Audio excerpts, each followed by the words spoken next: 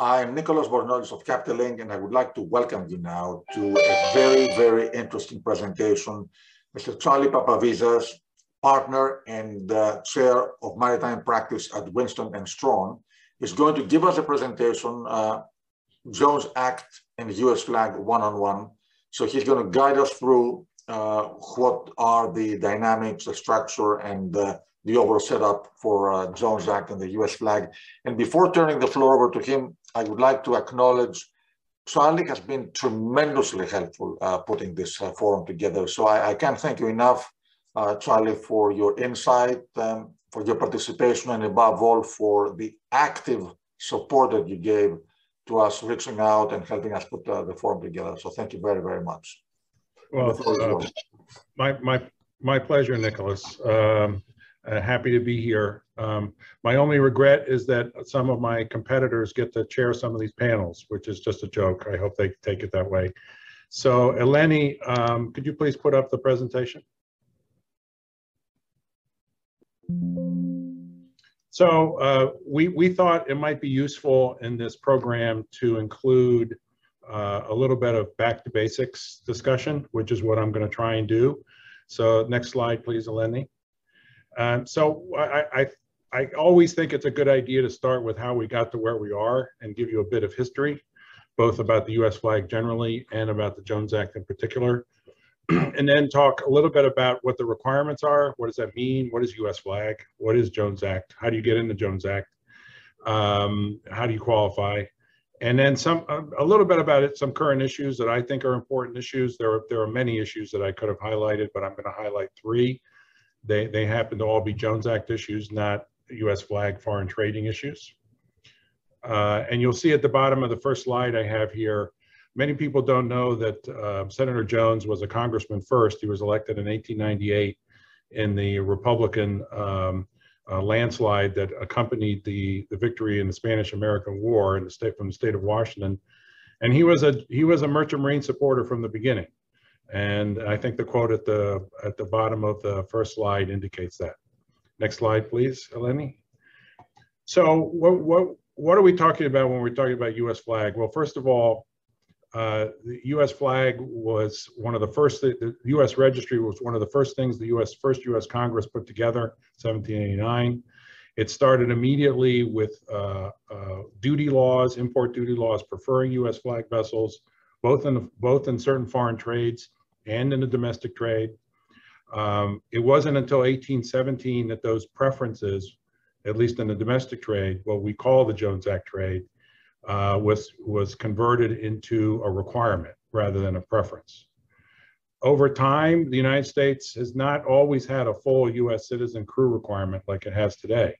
I mean, for example, between 1813 and 1864 it did, but then from 1864 basically all the way to 1920, only the deck officers needed to be citizens. Most of the crews on US flag vessels in the late 19th century, early 20th century, including during World War I, were substantially foreign, were not US citizens on US flag vessels.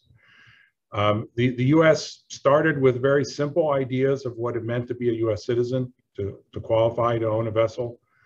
That's changed enormously over time, substantially more restrictive today, primarily as a result of World War I developments.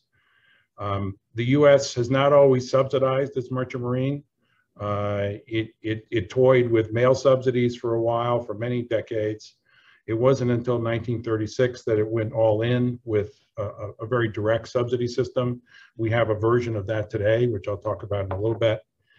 And it starting in 1904 was the first time the United States started preferring US flag vessels for the carriage of US government cargoes.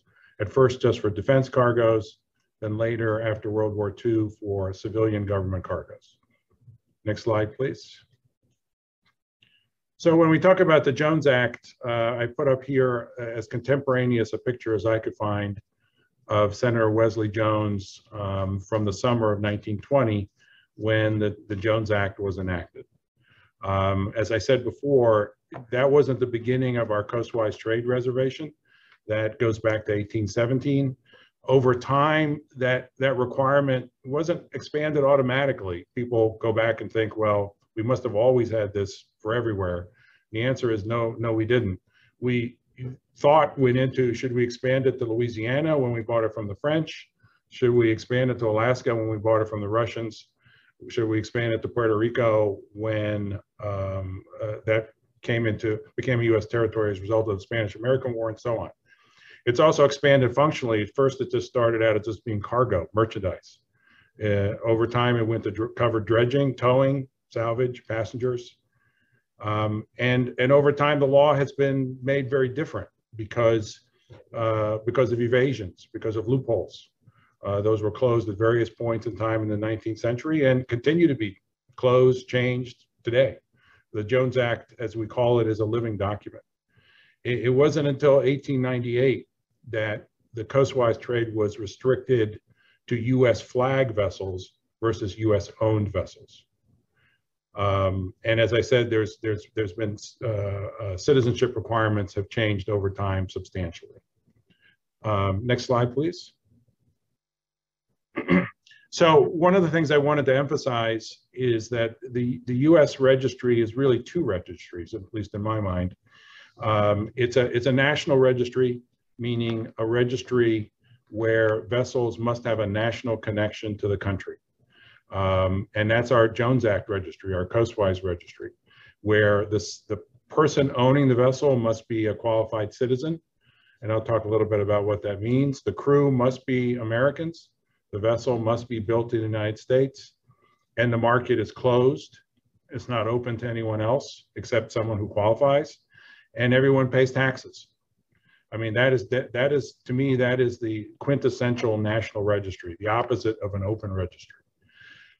For the foreign trade, however, we have sort of an open registry because you don't have to be a full U.S. citizen to own the vessels.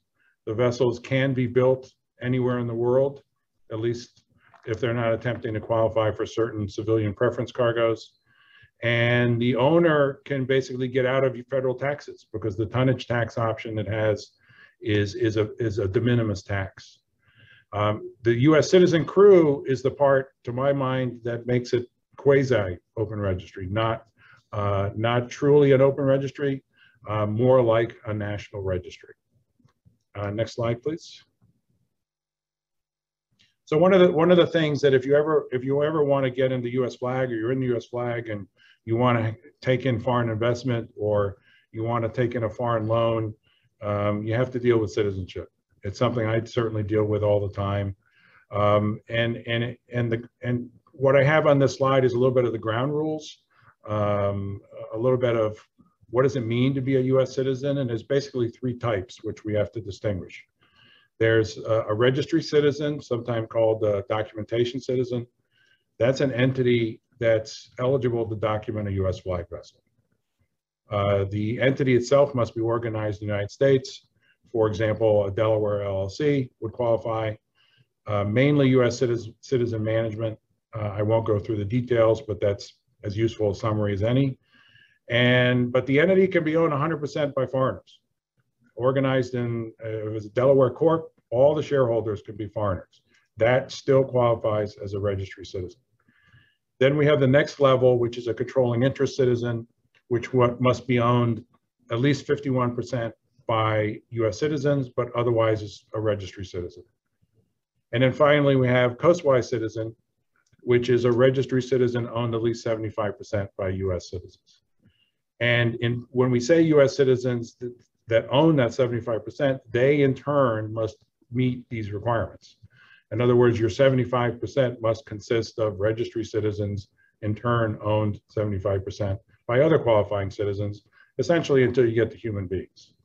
And that's a pretty intense test. It's a pretty invasive test. It's difficult to meet, intentionally so, by the way.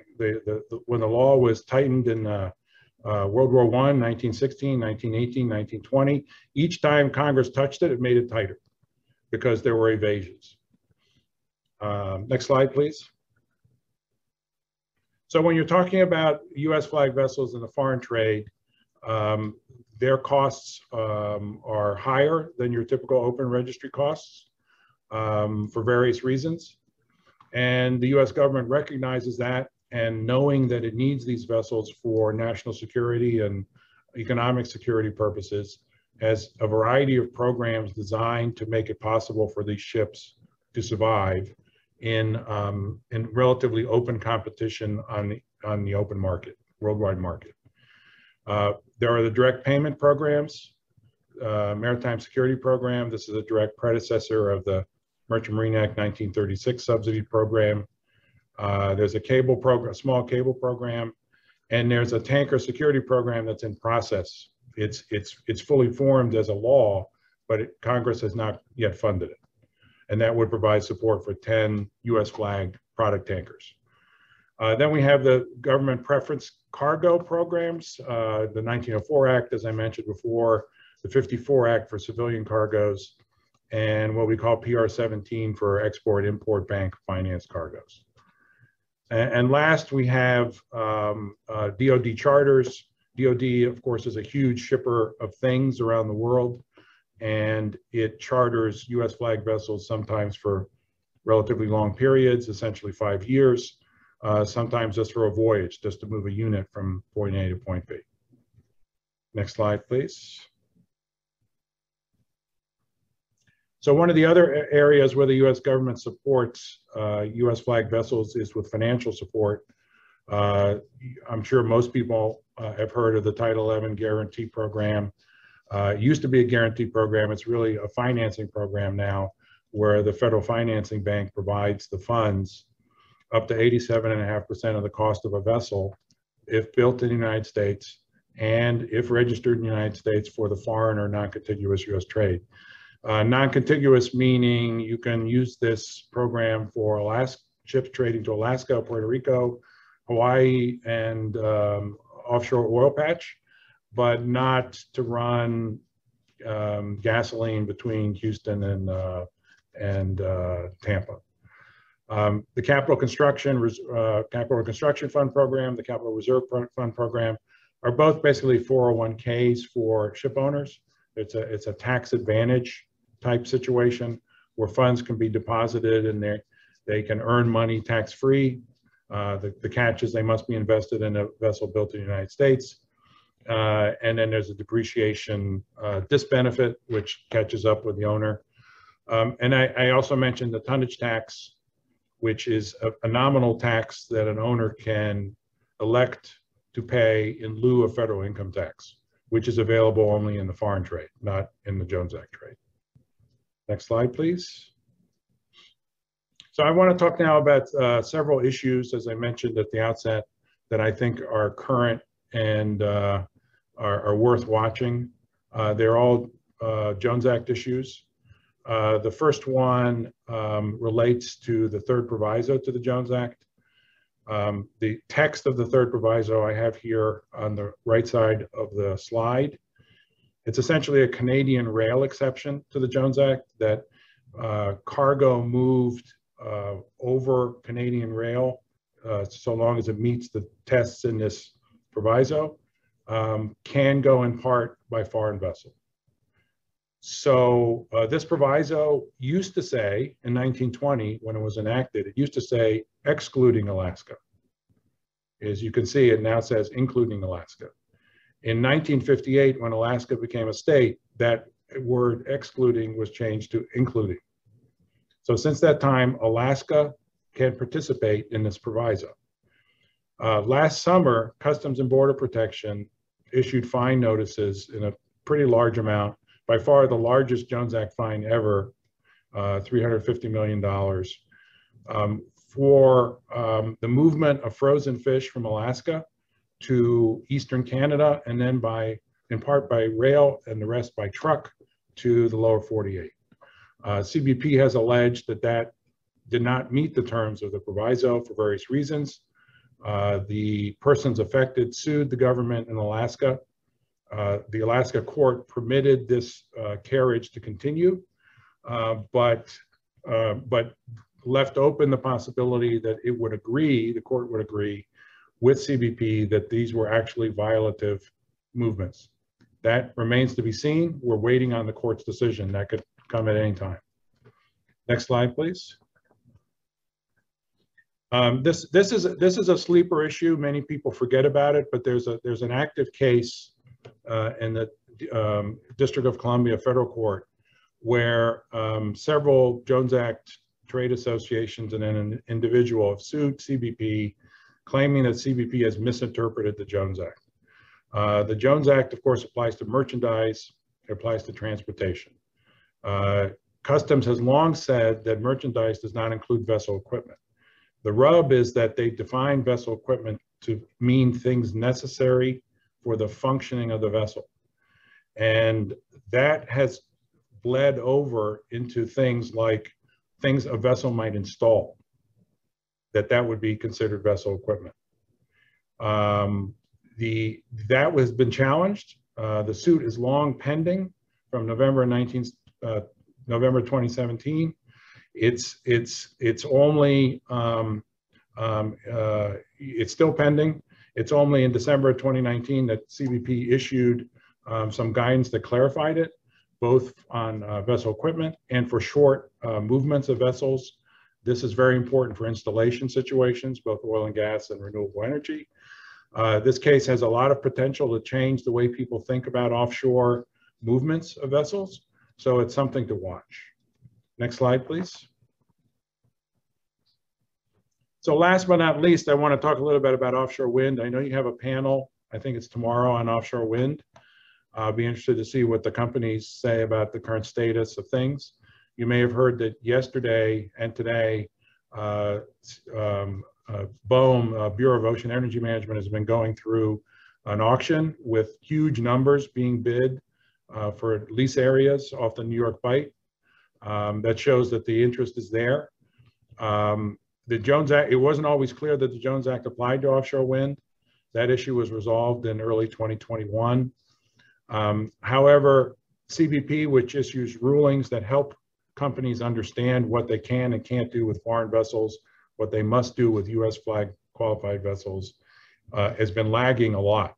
And so there are numerous issues. I deal with them all the time. Wind turbine installation vessel issues on moving things around, moving people around, and lots of cable issues. Cable, where cable can be laid by a foreign vessel, where it can't, what happens when you wet store cable, and cable burial issues, which are maybe the most vexing of all.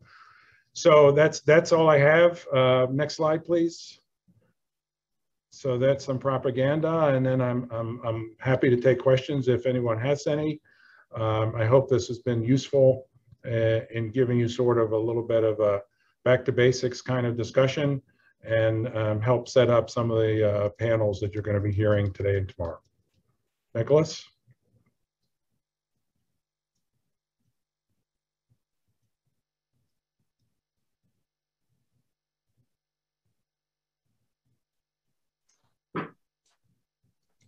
Charlie, thank you very much for a very insightful presentation. It's exactly what we needed to get exactly. The Jones Act and the US flag are quite specific in terms of their structure and requirements, and you managed to take us through a fairly complicated topic with simple terms so we can all understand it. Well, if it wasn't complicated, I wouldn't be able to make a living. So yes, it's complicated. Thank you very much. And I see, so one of the questions that we have is, can you comment at all on the Dredge Act and how that might impact cable lay operations for offshore wind? Yeah, well, the Dredging Act does provide that dredging must occur in US waters, meaning out to 3 nautical miles and beyond if for energy-related purposes in a qualified US flag vessel. The problem with the law is it doesn't define the word dredging. And CBP has defined it over time essentially to mean excavation. But CBP has also said that use of water jets to emulsify the seabed is not dredging. Use of a mechanical plow, use of a mechanical device to create a trench to bury a cable is dredging. So having now seen diagrams, pictures, and specs of dozens of devices, there are many that have a little bit of both. And Customs so far has not given very clear guidance about which devices qualify to be used by a foreign vessel and which do not. And so watch this space. We'll see what happens over the next 6-12 months. Thank you. Charlie, I think we came to the end of our allotted time. Again, I wanted to thank you very much because you've been more than tremendous in terms of helping to put this forum together. And we look forward to do it. Happy to do it. You should have one of these every month. Well, we are going to do a webinar with you soon on a topic that you choose. I think exactly we need to keep the information flow and the momentum, and we look forward to having you guide us through that. Thank you again for the opportunity. I really appreciate it. Well, we're the ones thanking you. Thank you, Charlie. Okay, take care.